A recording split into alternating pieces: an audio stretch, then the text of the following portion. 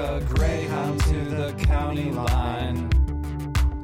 She's reading Marx and Lenin all the time. She says, Jesus freak, you're such a fool. I say, Satan loves you, thinks you're cool. She's a socialist of the highest degree. I'm a communist, her mother hates me. You're an anarchist, you don't want anything from me. I'm a Satanist, at least that's what I think I might be. At least that's what I think I might be. We danced until the sun was gone. All right. Hello. Hello.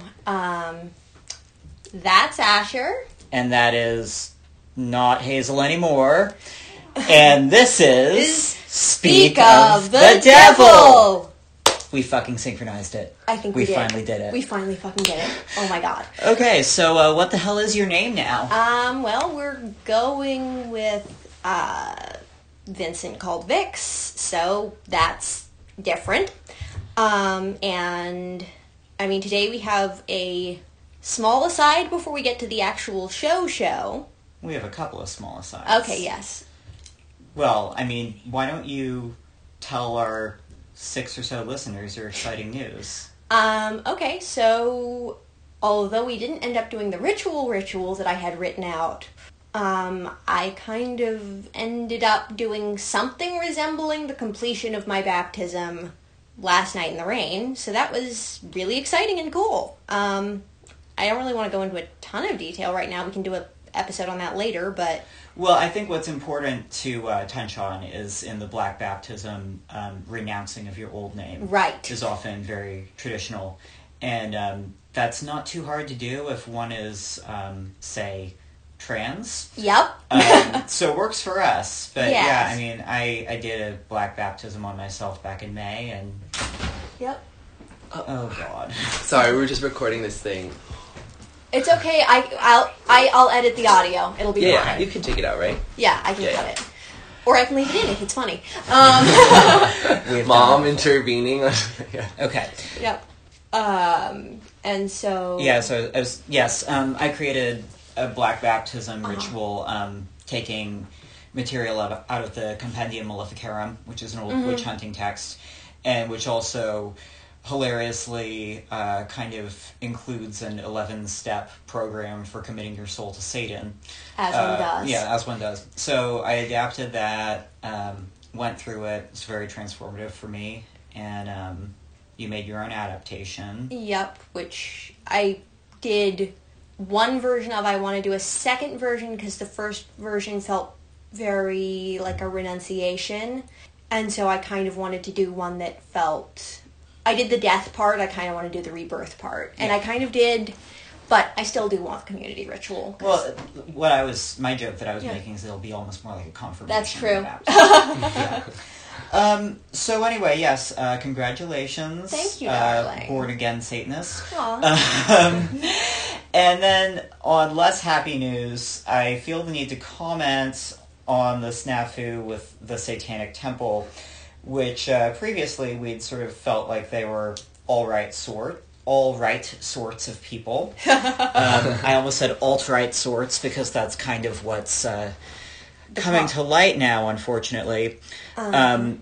Now, there's still many people who previously were involved with the Satanic Temple, or, in some cases still are, who are quite lovely. But Lucian Greaves, the founder of the Satanic Temple, in his desire to sue Twitter on grounds of religious discrimination for banning him for a while or something, has decided to use a lawyer, Mark Randazza. I keep wanting to say Randazza, who is known for representing alt-right and neo-Nazi clients. This is a bit of a fiasco. We'd previously felt like the Satanic Temple was kind of the only name in fairly left-wing Satanism. Well, liberal, Yeah. more than left-wing. But, you Yeah. know, they weren't Nazis. It was nice. They're, you know, very pro-choice. They seemed cool. And now there's just chapters unaffiliating and splitting left and right, Yeah. and it's a whole mess. So that's Today in Satanism. Could be worse. Yeah. Could be the 80s. It could be the 80s. So, I mean, that happened, and I think that we should just reiterate that we Don't like fascism, really don't like fascism. and we can't be 100% sure, because that would be hubristic. Yeah. But I have a feeling that Satan doesn't like fascism either. Yep. So, today we have a very special guest. Yes. So, we are interviewing my delightful brother, Hardy, who is at, what is it? Union Theological Okay. in New York, yep, which is the Theological Seminary of Columbia University. Yep. And he's getting a Master's of Divinity and is an Episcopalian and delightful and lovely and really, really smart. And we kind of wanted to do an interfaith episode. It's not going to be a debate. It's not going to be like Satanists versus the Christians. We want to have a nice discussion because it's theologically interesting. And, you know, yeah. Hi, everybody. Yeah, I'm Hardy. Nice to meet you. Yeah, all the friendly Satanists out there. Satanist. I know. I was actually commenting that just before I came to see these guys, I was having this nightmare of this bat flying into my dorm room at the seminary, and I was wondering if that was a sort of satanic intervention in my sort of trying to tempt me in my cloister. But so far, it's been a really nice experience with the Satanists. So, Well, that's really fascinating. And actually, this is a question I haven't asked you yet. Probably, so it's been my experience that sort of, how shall I put this? The nicer the Christian, the less they have to say about the devil. Oh, that's interesting. So I didn't necessarily really expect you to have a whole lot to say about Satan. But if you do have your own idea about that, We'd be happy to yeah, I'd be fascinated. Yeah, and not it's mad. it's a very good question. Yeah, and I think you're totally right, which is that generally there's a kind of direct correlation between how culturally conservative someone is and how interested they are in Satan as a real force in a way. Yeah, Yeah. I would say. And I don't know, I mean, yeah, the theological history of that is probably complex, but I actually have been in a funny process. I tend to take a view of, I think a lot of my liberal peers in Christianity, left-wing, liberal, whatever, progressive Christians, tend to have a slightly allergic reaction to the long arc of Christian history. They like to kind of disown a lot of what happened before the early 20th century, really. And for me, I think part of my practice as a Christian is really to try to reconcile this huge intellectual tradition that I have sort of at my disposal and think about what a lot of these ideas actually meant to people. So recently I have developed, I will confess, a bit of an interest in kind of demonology and the thought about evil spirits and the reality of evil. And I think it's an important point, actually, in a lot of ways. I would say Satan rarely comes into my thinking because thinking of reality as defined by a binary opposition of good and evil is very much not part of a Christian theology, right? You have a kind of unipolar theology with Christianity. But demons, I think, are interesting to me, where I like to think of demons as the idea of duplicity, temptation, and sort of doubleness. There's a great line, I think it's from Origen, where he says, demons have no bodies. Actually, it might be Athanasius of Alexandria. He says, demons have no bodies, they need ours. And so he conceptualizes demons as these kind of these intrusive thoughts almost, these kind of Yeah. like this mental presence of negativity that can be incarnated by our individual, how we live our lives or something. Yeah. But yeah, as far as Satan, I have been curious to talk about it with you guys, because my impression of Satan in the Bible is, in the Old Testament, Satan appears as this kind of angelic tempter, Yeah. largely, right? And then in the New Testament has a fairly limited representation, except for Christ's temptations again. Yeah. Which I think those ones are particularly beautiful. I love where he's offered all the kingdoms of the world. I think it's I love that bit too, but I think probably in a very different way. Oh, extremely. Yeah. No, the temptations are fascinating. Yeah. Yeah. We were gonna. Yeah. What's your? Okay, so my take is he's essentially arguing with Christ about the rectitude of what he is going to do. Mm-hmm.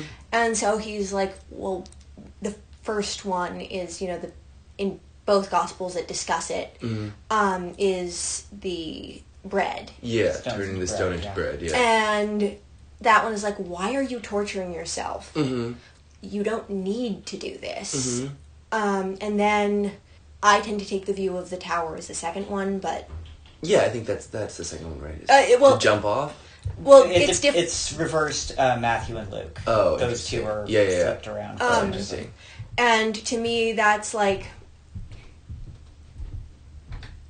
If he doesn't save you, he doesn't love you enough. Uh-huh. But if he does save you, he's denying you free will, kind of. Uh-huh. I also, that one is particularly poignant to me, and actually that one's fun because that's the one where the devil does cite scripture. Yeah, I know, I remember. Is it is it Isaiah? It's a psalm, I believe. Oh, I forget yeah, which yeah. one, but, I know, he it's shall a give his cool- angels charge concerning thee, and Yeah. if you have the conceptualization of Lucifer as having fallen, Mm-hmm.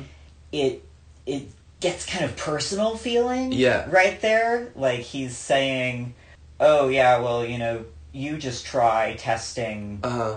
the Father and Uh-huh. see if he still has love for you. Yeah. Yeah. Oh, that's interesting, yeah. And then when Christ answers, thou shalt not tempt the Lord thy God. Yeah. Sorry, I always use King James translation. Yeah. Just because it's pretty. Yeah, I like it too, yeah. Tangent. But that almost comes like a personal dig. No, back that at makes Satan so much too. sense, It's a yeah. really fascinating dynamic Yeah. between the two of Yeah. them. Yeah, that's like Jesus and the Miltonic Satan, really. Yeah. Yeah. And then to Temptation, me, yeah. the Kingdoms of the World one is actually a sort of like, this is literally what he's doing, which is if you will but kneel to him, he will give you rulership over everything. You're going to, Yeah. obviously. Yeah. And so Satan's like, how is it different when I ask you to kneel? Why is it okay when he does? Yeah. That's an interesting... And so to me, it's a debate. I also Yeah. think it's very interesting because I am pretty sure that Jesus does not answer him without scripture. Mhm. He doesn't just engage in his own words, Mhm. which is something that, like, makes me feel a little bit squirmy and icky about Christ just because of, like, my views. Mhm. Like, it doesn't feel like full engagement. Yeah. But it's also, like, at the same time, I can see, like, if one is a Christian, Mhm. the practice of kind of just not engaging with, air quotes here, evil, yeah, and yeah. just, like, using the scripture Yeah. as a bulwark and just be Mhm. like, nope. Yeah, You know? that's Yeah. interesting. I mean, it's funny because I actually Yeah. I have a very different interpretation Yeah. of that particular scene, which is that Please. I love it. when I mean, mostly I was interested in the kingdoms as Yeah. the final temptation, and I actually wrote a paper about it that was titled "Why Was Jesus Not Incarnate as a Roman Emperor?" And I sort of wrote a whole concept about how. Yeah. Part of the really important idea of Jesus as a sort of poor Galilean, which is a sort of backwater of the Roman Empire, Yeah. is that there's an issue of solidarity and power, and the idea of Christ as someone who's supposed to effectuate the sort of salvation of the poor and the downtrodden, and Yeah. this kind of eschatological reversal of the low being made high. It would not work. He would be unable to represent those people if he were to be someone who just held power over them, Yes. right? So even though at one level you could say, wouldn't Christ have been more effective in his, salvific work if he had the power of a Roman emperor, right? Why wasn't he incarnate as Augustus, who was, of course, like a, kind of competing, anyway, then the question of temptation in that case becomes more the temptation, I said, to sort of give up solidarity in the interest of, even if you believe that you're somehow extending the interests of your community by assuming power, by taking on personal power. To be Stalin. Yeah, exactly. It's like if you give up this sort of practice of solidarity. So that in that case, I think I've never thought of Satan in as personal terms, except for when reading Milton, where I think it's one of the best characters in literature of all time. But I do really like that view. It makes a lot of sense to me, right? Which is to say, why worship the Father? If you can't worship me and are given dominion over the world, why do you worship the Father who will give you dominion over the world, make you king of everything? I mean, I kind of, this is a response to forms of Christianity that are not necessarily yours, but I also see that temptation with the kingdoms of the world as being sort of a choice between the worldly and the divine and the spiritual, Lord of this world. Which is a name for Satan, right? Yes, exactly. The Lord of this world. And that's one of the titles that I like for him, and that I see as a positive thing. So if you're reading it from that point of view versus your point of view, I see what you mean. I mean, it's there's. I think it's a pretty fascinating. Well, that's definitely a conception of Christianity that I think is very common. Is that it sells out the material world for the spiritual world, right? Which, of course, Jesus does. Well, not to have a gotcha moment, but there is quite a bit of material in the Gospels where Jesus says that. I think seems to say that. I think so, but if you take the incarnation seriously, and if you take the belovedness of creation to God seriously, you really can't maintain a hard and fast distinction between spirit and matter, even though... And Paul's theology is so massively supported by a spirit-matter distinction. I read it a little differently because I actually like Paul, as many progressive Christians find Paul the hardest part of the Bible to deal with. I think some of Paul in terms of collective duty and I think a lot of when he talks about the sort of problems of material reality is a call to meditate on death and solidarity and one's obligation to others, to take up the cross, is to in some ways leave material reality, give up its pleasures in the name of redeeming material reality. If that the way that we occupy the material world is to live for others, I think that is both in some ways a resignation of the material world and its reconciliation, its redemption, right? If you think of the material world as metabolism and sort of like bellum omnia contra omnes, like that you can actually heal material world by living in solidarity.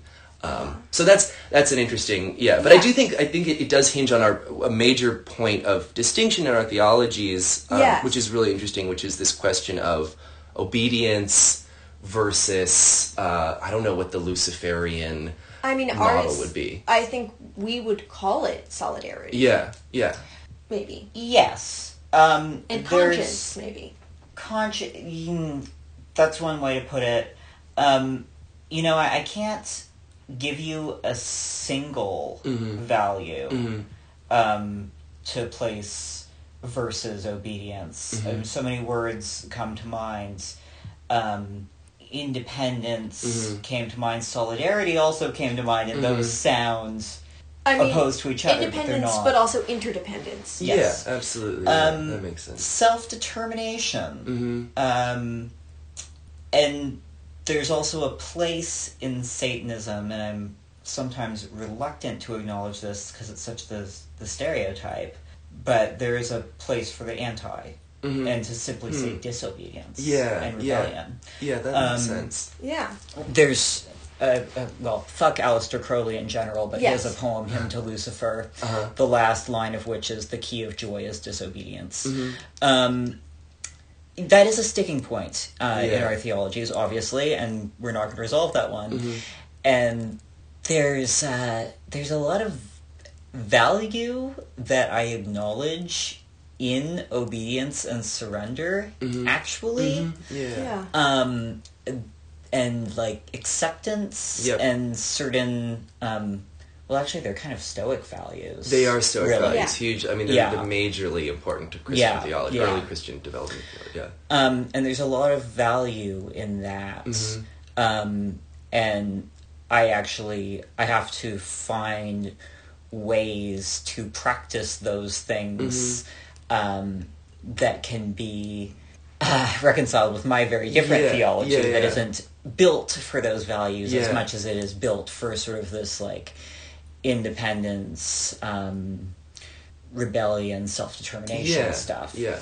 But I think in a lot of ways, Christians, especially who are into liberation theology, Yeah. have to find ways to accommodate Definitely. self-determination Definitely. and disobedience and rebellion. Yeah, absolutely. at And I times mean, as I do well. think I think in an interesting way, at least in terms of the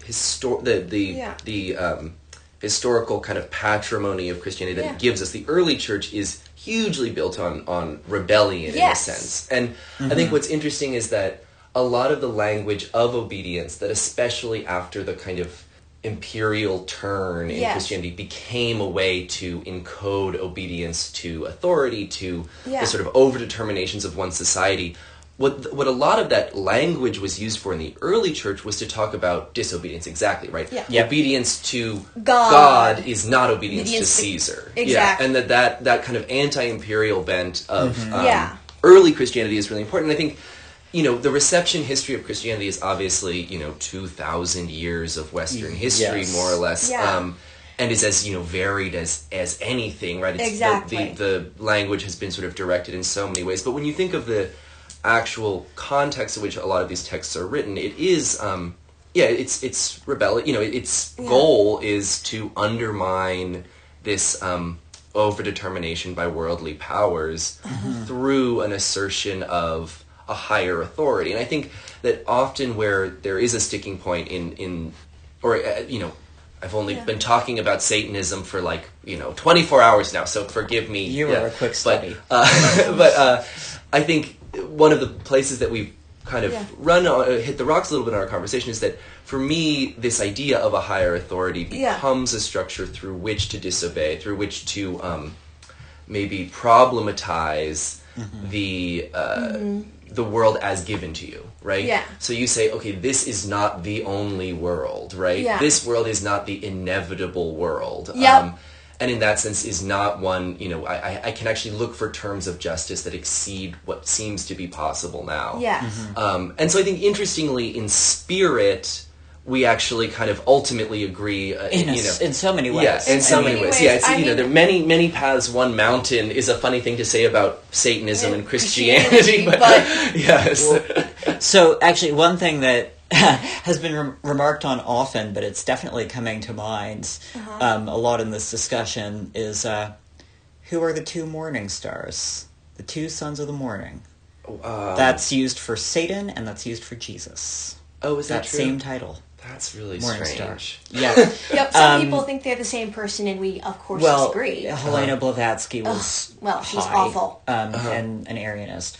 But, so, I mean, it's really funny. Luciferianism is a very broad and strange and idiosyncratic umbrella term. I even know Luciferians who say that Jesus is their Lucifer figure, at which point I'm like, I'm not really sure if you're a Luciferian, but okay. That's interesting. It gets a little brain baking when you go there. Yeah.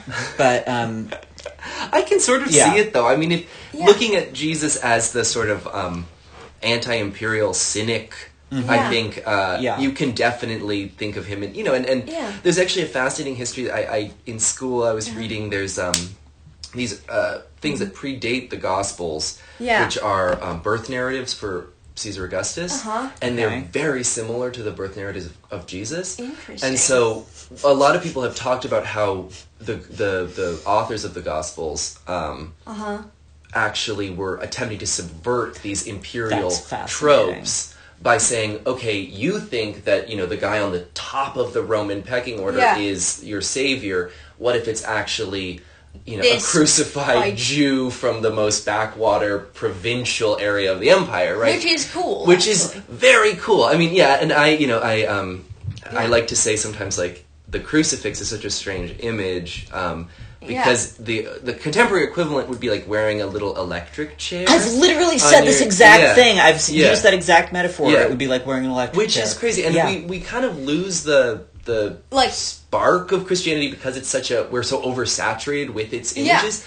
But when you actually think about it, the worship of a condemned, executed criminal is a fairly radical stance to take. Yes. And, if you read the book of Acts, the apostles are in prison 90% of the time. Yes. It's like, that's almost the whole, even though Acts it's a little bit, the adventures of the Jesus Pals, or like the second Marvel movie or whatever. It is surprising how, again, kind of anti-Christianity was at a point. I love the apocryphal Acts of the Apostles. Those are fun. I don't think I've ever read any. They're they like get really kooky. There are a lot of like fucking is bad. Partially, but also like they go to a tribe of cannibals. There's a ton. I mean, the whole book of Acts is like that. It's like it's like Paul like squares up with I know it's so follower of Mithras, or actually I guess it's Artemis, right? So, but it's so much fun. Yeah, they have this like funny little debate where he's like, "You worship a god of silver," it's like so. And they love to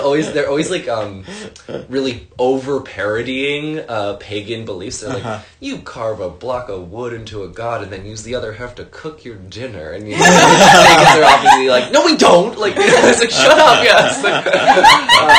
That's delightful. Funny. That's beautiful. Yeah, I mean, I think that the other kind of sticking point we have is you have this idea of living entirely for others. Yes, yeah. And to me, you have to live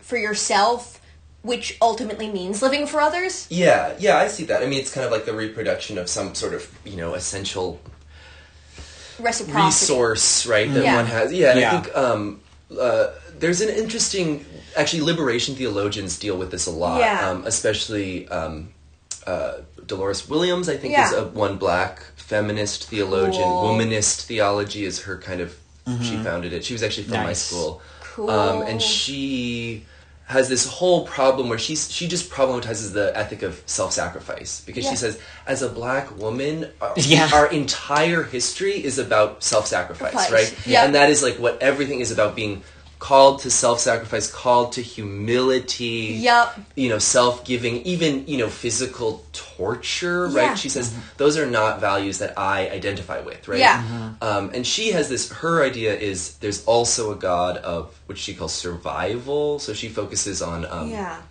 I'm trying to remember her name, what is Hannah... the wife of Abraham who he impregnates, his wife is Hannah, right? But then he impregnates the handmaiden. I'm trying to remember. His wife was Sarah. Sarah. Yeah. It's okay. Leah, or no. What is her handmaiden's name? Anyway, she focuses on the handmaiden, who is some kind of, Canaanite or Moabite slave, essentially, who's impregnated and then cast out of the house and has to survive on her own, and God assists her and her son in surviving in the wilderness. And so she creates this Christian ethic of survival and the idea of the God who is there to support the survival of the downtrodden, not only to sort of give them this, ethic of sacrifice yourself, live for others, always, you must suffer for God, for others. She says, no, there's also the God who aids in survival, which I think is very important. And I think often, this has been another thing in our conversations in the last couple of days, that for me, and, maybe this is just my own background or something having to do with, just kind of temperament. I'm attracted to a kind of very absent, very abstract. That's another thing.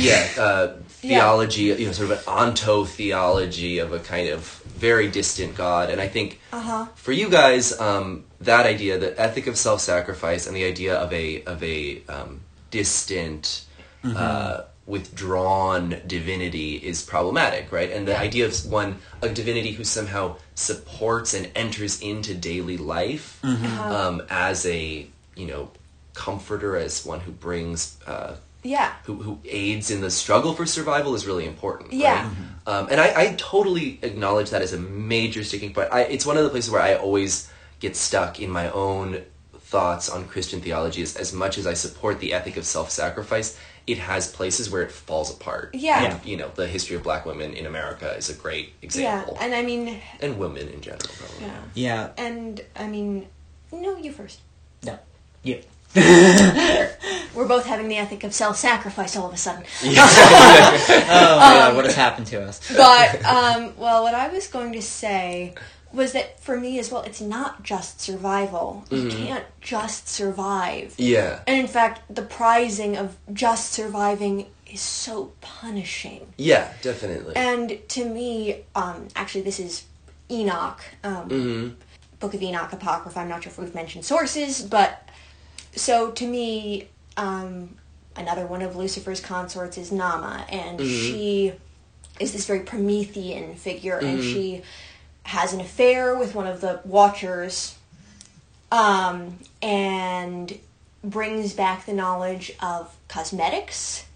Yeah, which is a classic thing associated with the demons. Yeah, Yeah. they always Also- teach women about cosmetics. And also the knowledge of how to forge weaponry. Yeah. And I actually have this in one of my books Yeah. about Adam and Eve traditions. Yeah. And what I find really interesting is, so a lot of people would assume, like, she's brought, like, you know, lust and war. Yeah. But to me, what she brings is something beyond, like, surviving outside of the garden. Something, Yeah. like, beautiful and worth having and transcendent. And then also a disarmed population. Yeah, is empowered. in a way. Exactly. Yeah. And No, so that makes sense. I it's mean- kind of, she makes me think of, like, Asada Shakur is played by Pam Grier, is how I Yeah. describe her. Yeah. She really is. No, that's really Yeah. fascinating. I mean, that's a nice against the grain reading, because I have encountered those traditions Yeah. before, and they're almost always discussed by, you know, commentators as having to do with the introduction of war and duplicity, kind of. Yeah. I think cosmetics being sort of doubleness or trickery of various Well, kinds. that's actually one of the fun things about Satanism, is that you can sort of embrace doubleness a little bit. Yeah. In various ways. Yep. And challenge whether that's really a bad thing. Yeah. And well, for one thing, particularly in the Zohar, there's all these beings being created as initially one androgynous thing. Adam and Eve is one example. And then Samael And Aisha. and Aisha, Samael being another name of the devil, or another. And there's gender weirdness all over demonology, but also not just gender. There's like the human and the animal blending, and just kind of all these boundaries and these mixtures of different natures that are not supposed to go together. Yeah. And that's something that I think is really cool and interesting. freeing. No, that's actually it's funny. There's I was just reading this Pierre Klosowski, who's a fantastic sort of associate with the Surrealists, friends of George Bataille and Maurice Blanchot, and he brother of Balthus the painter, actually, interestingly. Nice. But he wrote a book called The Baphomet. Nice. And it's a great weird novel about Love it.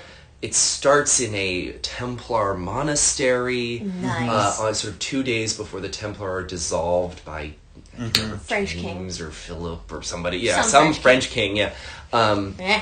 And then the sort of 3/4 of the novel are actually set in this kind of timeless afterlife where everyone are just these things called breaths, and they're kind of interacting. And it's this. Klosowski was actually a Dominican monk for about 12 years, and it's this kind of protracted theological discussion. But one of the key characters is the Baphomet, who is in opposition to God, is called like the Lord of Transformations, and is about change and flux and instability, whereas God, at least as the protagonist of the book, who is the kind of disembodied vapor of the grand master of the Templar order, believes God to want is discrete identities, right? Yeah. And clear relationship of people as and in this world of breaths, everything is intermixing and mingling and changing, and God is trying to force them to assume these distinct identities, which is impossible.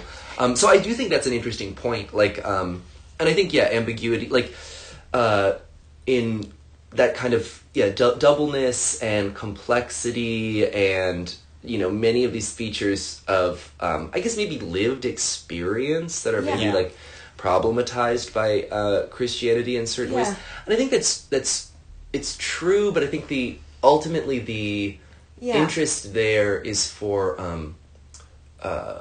a disciplined relationship to one's moral identity, right? Mm-hmm. So I wouldn't say that, like, the idea of, like, gender ambiguity or even, all the kind of doubleness, because Christianity is full of doubleness, right? Yes. Yeah. Human and divine, appearance, transcendence and immanence, material, spiritual, these complex dialectics are set up all over Christianity. And in fact, Klosowski in some of his theological writing talks about how the Christian preoccupation is not difference, but indistinguishableness. So how do you distinguish Christ from the devil? How do you distinguish matter from spirit? How do you distinguish good from evil? God from the demiurge? Like, that is this kind of Christian preoccupation. So I do think, it's not always about actually reaching the clear distinction, right? It's often about holding these things in complex tension with one another. And I would say, and having the material put our relationship to the spiritual in crisis, and having the spiritual put our relationship to the material in crisis, and this kind of continuous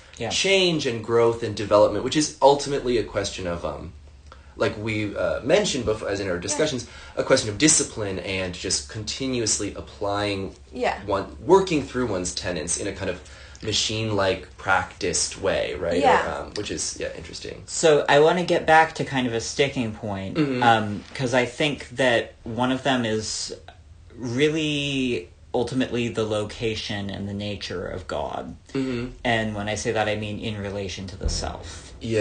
Now, and also the number of gods, really. Some Satanists are actually monotheists, and they just think the only god is Satan. I'm like, no. Okay. Some are ditheistic, so it's kind of more of a, a binary. Binary. There's God and the devil. I'm very polytheistic, and I believe there's all kinds of gods that I don't even bother worshipping. I kind of tend to believe that most, if not all, gods could be real. I do not worship Lucifer. The end goal, I mean, that's another really interesting and challenging part. So you could think of, and I'm going to put this in very facile terms, the goal of Christianity being salvation, whatever that is, however you define that. The goal of Luciferianism is apotheosis, which is to become God oneself. And in Genesis 3, it's like you eat the fruit and you become as God, knowing good and evil. Which I love, because if you accept the serpent as the devil, then up front that's like his agenda. And so the God that I worship is, I call it the inner God. You could call it higher self. You could call it, if you're Aleister Crowley, Holy Guardian Angel is almost kind of the same idea, maybe. Doesn't have quite a good ring to it. I don't really, I'm not a fan. It's a little new agey. It's very new agey, and then they all abbreviate it to HGA, and that's which just sounds cheesy. Like GHB or something. Yeah, it's human growth hormone. Anyway, and you could theorize, like, well, maybe all of the inner gods are connected and they're one thing. I don't really mess with that question yet. I had the funniest, I've been having the funniest experience of relating to Jesus, which is very hubristic sounding. Sorry. Well, that's the whole thing. What we do. We're supposed to do that.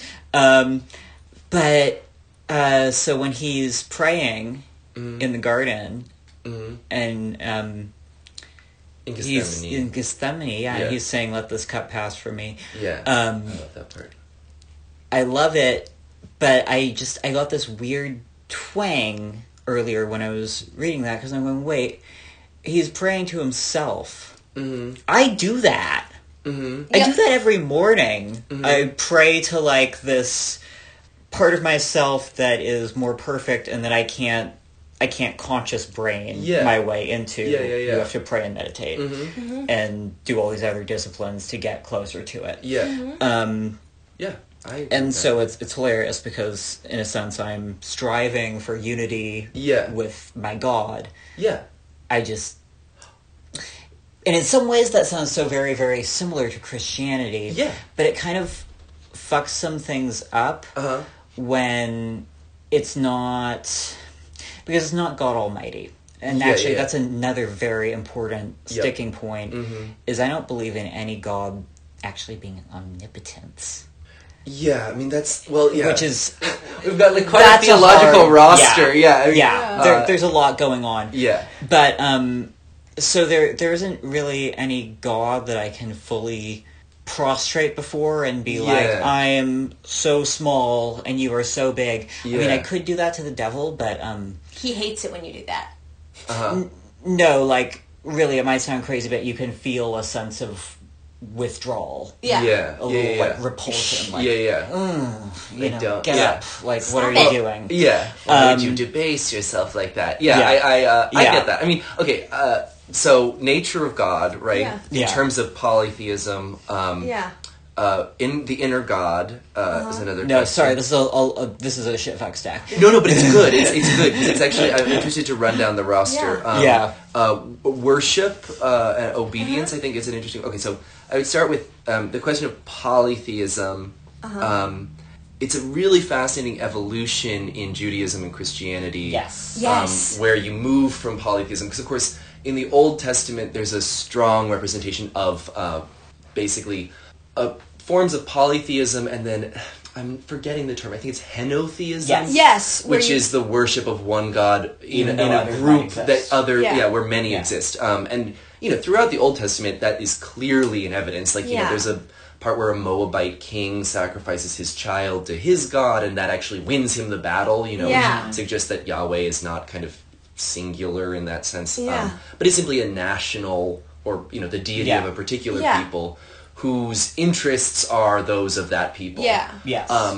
And this is where the idea of monotheism is really interesting to me, is that slowly you have this evolution of monotheism out of this kind of polytheistic, henotheistic Yeah. identity. And where that starts to happen is during the Babylonian exile.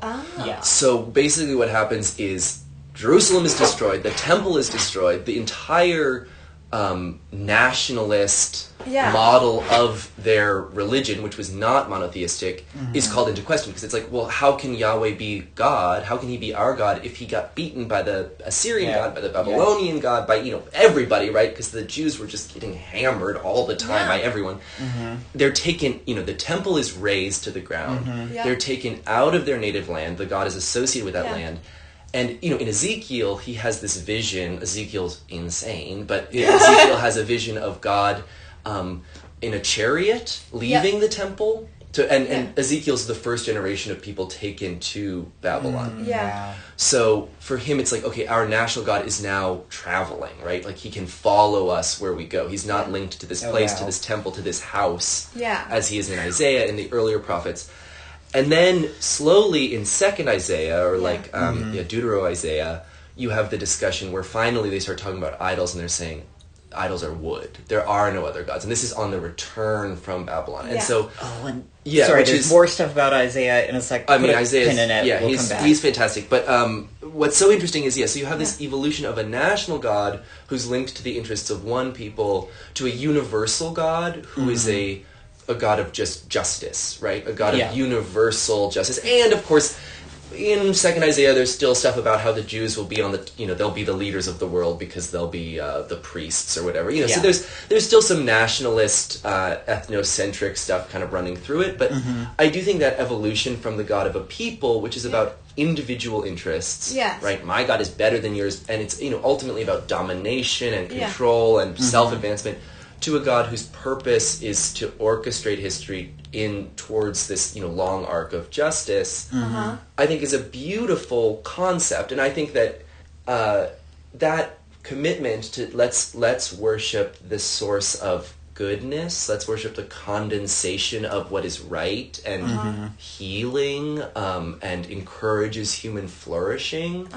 To me is something that I can get behind in terms of monotheism. Like, Yeah. I would say that the world is still full of, thrones and powers, and Yeah. there are still the princes of the world, whether those are people or capitalism or the weather or our metabolism or whatever horrible Nightmare. problems we encounter. Like, Yeah. but I think that monotheism as this idea of honoring the kind of the vector towards perfection is something that I can actually endorse. And especially when you think of it as a crisis for nationalism, ethnocentrism, Yeah. any kind of self-advancing logic that is about establishing hegemony or Yeah. control or Totally. domination. So that's an interesting point. I think, But then the problem of evil kind of kicks it in the ass. well, the problem of evil, I have a lot of thoughts Is a on the pain. problem. Well, I love Yeah. I love what you told our aunt, or what you Oh yeah. I had an argument with Hazel and I, or Vincent and I. Sorry, It's okay. Our aunt is, I don't know how to describe her. She's a New Yorker. She's very kind of well-to-do lady, and she's very much that kind of boomer generation, secular to the core, kind of one of these people who's picked up a little bit of Dawkinsy new atheism, Yeah. but Yes. not super enthusiastically. Anyway, she was arguing with me about the problem of evil, and she said, like, well, how could God allow children to suffer? And I sort of said to her, I was like, well, it seems crazy that you can be like endorse capitalism and say that, like, okay, in my view of theodicy, children have to suffer because of the question of free will. In your theodicy, children have to suffer so that you can have like a Mercedes or something, which seems to me like, if that's the trade-off, if ultimately the question of humans being human is the explanation for the problem of evil, that seems much more satisfactory than the kind of capitalist one, right? Which is some people have to suffer for other people to sort of thrive in whatever way.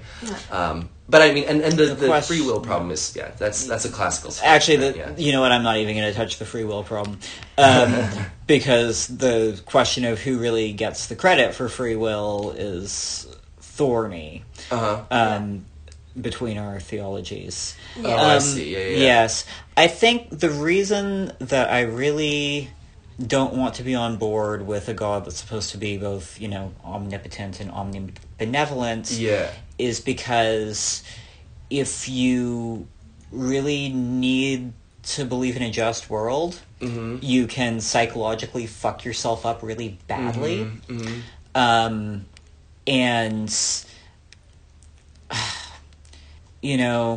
sometimes it's hard in that point of view to not fall back on, well, God must have a plan. I have a plan or a purpose. Which, Yeah. I'm sure there's much more sophisticated replies to that theologically, No. but for the person, the believer suffering, Well, yeah, that's very hard. I think there's 2 points to be made there. I think on one level, I think that I personally find that the free will answer to the problem of evil, aside from natural disasters, which I don't really know how to account for, but is largely satisfactory.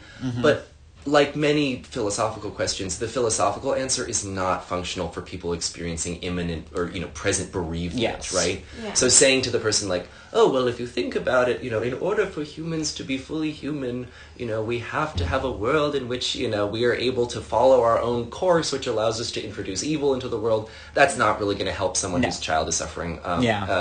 Or whose child has just died, or who's gravely ill, or whatever. So that's almost a pastoral problem, I would say. Yes, Yeah. it is. But then at another level, the question of believing in a just world, I think is one where you can.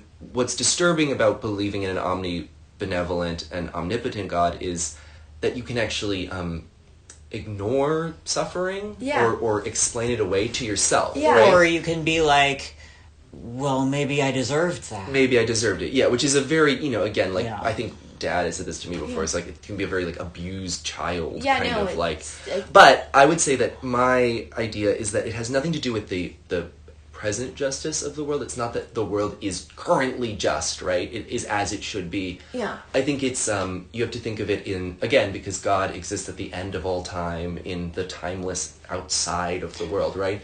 in that way, I think of it, I prefer to look at the justice of the world as the infinite capacity the world has for healing its wrongs and its wounds, right? Yeah. And there's a beautiful line from the sometime Archbishop of Canterbury where he says that the story of Jesus is the idea that perhaps the unaltered memory of hurt can be incorporated into our lives and not forgotten, not papered over, but simply processed and lived with. And I like to think of it as the principle of death that we encounter in our lives can be made part of our lives and can be made to live. And if death can be made to live in the sense that when we mourn, that mourning becomes part of how we live, it becomes part of our flourishing, even though it's painful, I think is a a way where you can actually look at where you can say, there is a capacity for healing that makes the world just, and it's on us. It's a huge duty that we have. He's just agreeing with us again. Yeah. He's a heretic. I'm a heretic. You're gonna have to burn him. He's friends with Satanists. Sorry. Anyway, but because to us, sort of, there's the sort of principle. There's a tendency, which I think I at least would call God, or I mean, I get a little Gnostic because I have my big God who's like we don't perfectly agree with each other. Who's kind of a Spinozan God who's just like the is of isness and isn't really a will. Just like the infinite thinking substance. It doesn't even necessarily think; it just is. And we're all in it. But what I would call the Christian God to me is this sort of principle of domination, and the principle of inequality. And to me, Lucifer is like, okay, why don't we get together and fight that guy because he's a dick? Well, that's very Gnostic. I mean, then it's like that's the demiurge, right? That's not the god. To me, the high God isn't really like you don't worship it. It's not really. And the goal isn't unity with it. It just sort of.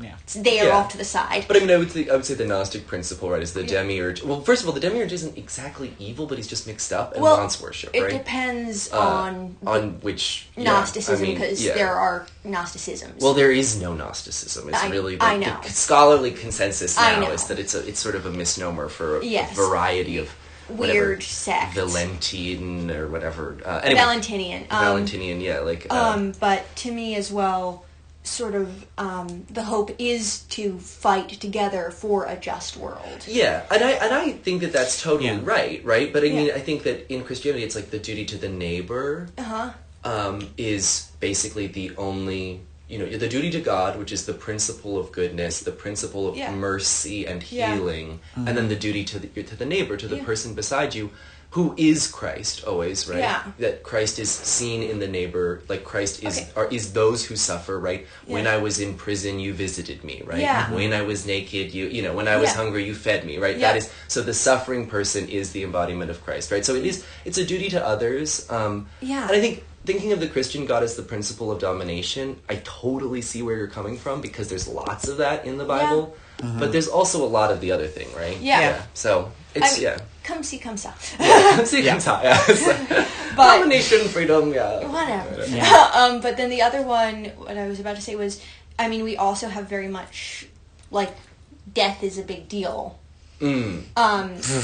Well, I mean, how do you think I converted? Taking death seriously. Problem. Well, as a problem and an inevitability. Yep. Yeah. I converted to Luciferianism about 4 years ago. No, almost 5. And then in the last year, I became very, very, very, very devout. Due to 4 people that I really loved just dying in rapid succession and entering, an intense spiritual crisis of the sort that knocked the last of my new atheist phase right out of my soul. Because I tell you, well, I know that there are people who can deal with grief without religion. I don't know how, personally, and I'm not afraid to admit that I have no fucking idea how. But, okay, so that's my personal thing about death. But, I mean, also the thing with Aisheth and this sort of idea of the blossoming of life that is decay. Well, yes, she's very cyclical. She's the... Ooh, decay. Yeah, she Because was the maggots teeming and the rotting corpse is like she's kind of nasty, but she's very regenerative. She's very fecund. Yeah, exactly. Yes. She's Mother Nature at her most sort of raw. yeah. And she's so, like, she was there, like, during the plague, not because she caused it, but because she came with it. She just kind of is. Yeah, I see that. I mean, Yeah. It's tricky. Yeah. Yeah, and so very much the, like, you die to live, and you live towards death, and you die towards living in a certain way. Yeah, that And makes sense. we're back to we're almost not even reverse Christians. We've gone full circle nearly into Christianity, except no. Yeah, I mean, I mean, all religions, or very many of them, if Yeah. you break them down far enough, and you have people who sort of morally and politically agree, even if not theologically, it kind of becomes similar things with different names a lot of the time. Yeah. Definitely, yeah. And it's, I think it's a fascinating discussion too when you really get into the nitty gritty of a kind of ecumenical, I guess in this case it's not ecumenical as much as interfaith, unless you can consider Satanists one branch of Christianity. Some people do Which consider makes sense. It's a big umbrella too, Christianity, but... I feel like to be a Christian, you should probably actually like Jesus. Yeah. Like, I feel like that's a qualification. You Yeah, could probably definitely. draw a line in the sand. Sometimes, though, I do get mixed up. Sometimes I feel like I'm a Christian who's more into the absolute divinity than I am into Jesus. But I do like Jesus. You love the Jesus. same. I really do love Jesus. Yeah, they are the same. Yeah. Uh, but those... Anyway, but I was just going to say that... it even trips you up, remembering that they're all the same person. Not even you can keep track. What's great about the interfaith dialogue, though, is that it forces you into a way of really kind of processing a lot of these deep commitments. Yes. Yeah. And even getting different angles on them helps you refine your belief. Not because it's like sharpening my blade on my adversaries or, whatever, but actually just saying like, oh, well, this is a point of distinction and something that really matters to me. And I'm not willing to give up this particular idea of a God who's radically transcendent, or I'm not willing to give up my idea of a unitary God, or Or of a I'm God not willing to give up or to adopt, my God who kind of... I mean, even... So, I was thinking about trying to explain how present Satan feels without sounding crazy, and then I realized that even in Christian theology, Satan is like in the world, and he's kind of whispering in your ear, and he's like getting in your business. And like as a Satanist, that's more what it feels like, honestly. Yeah. Except it's not in like a scary, tempting you, gonna take your soul kind of way. No, he's not the gentlest. Yeah. I don't consider him evil. I consider him very good, but he's an ass kicker. Yeah. he's in a sense he's Satan. He's the adversary. Yeah. And I think the of tester, it. I think of it as adversary, almost more in like a sportsman-like way. Totally. In a game, he's just like, "Come on, game on. What have you got? You're gonna get better." Yeah. That's interesting. One thing I did want to mention, Sorry. it's a little far back, but the idea of the neighbor is Christ. Yeah. To me, since, I believe very much in my inner divinity, I believe in the inner divinity of all humanity. Yeah. Yeah. So, So it kind of works out. There's some classic formulation, right? Yeah. Christ is the new man, the true man, and one other kind of man. Paul Newman. Paul Newman. Yeah. So, I wanted to say blue man, and I'm like, that's blue man, not right. Yeah, it's new man and true man and something else. Human. Human. Human. myself. He's supposed to be the new Adam, but also the instantiation of the sort of truest qualities of other people, right? And that's why, and that's And there's that whole thing with Paul where he says, like, well, when did we visit you? And he's like, whenever you visit, whenever you help the least among you, you're helping me. Right? Yeah. So it's like, I think that's... Even I got a little choked up at that part. I know, exactly. You're always like a little bit like, oh, the Bible sometimes, Like, well, I think that the other thing is, it's a nice reminder that we're not reverse Christians. We have our own other thing. And so, like, communism isn't reverse capitalism. We have... Oh, that's really weird. Yeah, Vincent said that to me this morning, and I just started cracking up. That is hilarious. And trying to imagine what reverse capitalism would be. It felt like it would be even more capitalism somehow. I don't know. And so, and so to me, we're not a reversal. We're an idea of our own. Yeah. And it's also, it's a little bit like, you know what it's like? A little bit like, and this is going to sound really flip because this is stuff that's really deeply important to all of us. Mm-hmm. But it's like discussing your taste in movies with someone you like, because it's like, okay, I didn't like, you know, that because, like, I don't know, Chris Farley's voice weirds me out. Yeah. And so it kind of, it makes you think about why. Some of it does come down to aesthetics and temperaments and just sort of like shadings of how you want to approach the same problems. Definitely, yeah. I mean, because one thing I've been thinking about a lot is, as I was saying, about not really believing in a just universe or any kind of like all-powerful mind that has any kind of plan whatsoever. And having this God who's very much about like, it's not a just world. Get mad. Like, which is kind of similar to... Let's storm heaven. Yeah. Except don't storm heaven, you know, cast down the Romans, I guess. I don't know. Tell the Pharisees to fuck off. It's like rich people, I think. Totally. More or less. You know, honestly, we have been going for quite a while, and we could probably keep going for quite a while longer. We could do the two-parter. Oh, God. Could leave it here and then next I time. I would say let's go for round 2 another time. Yeah, that was a pretty good theological. I was happy with that. That was a good that was a ecumenical blast. dialogue. It would make us. Don't stop it because we still have to wind up with our satanic message, our backwards satanic message. Yes. And I don't think I have. You know what? I would like to invite you, Hardy. Oh, God. Just say whatever you want, and we're going to put it backwards, and no one will know what it is. Oh, okay. And go ahead and make this as weird and ironic as you want. Okay, shit. Wait, give me a second. That's fine.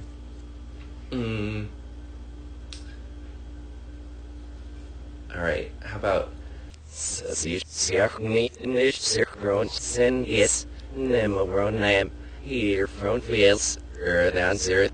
I love it.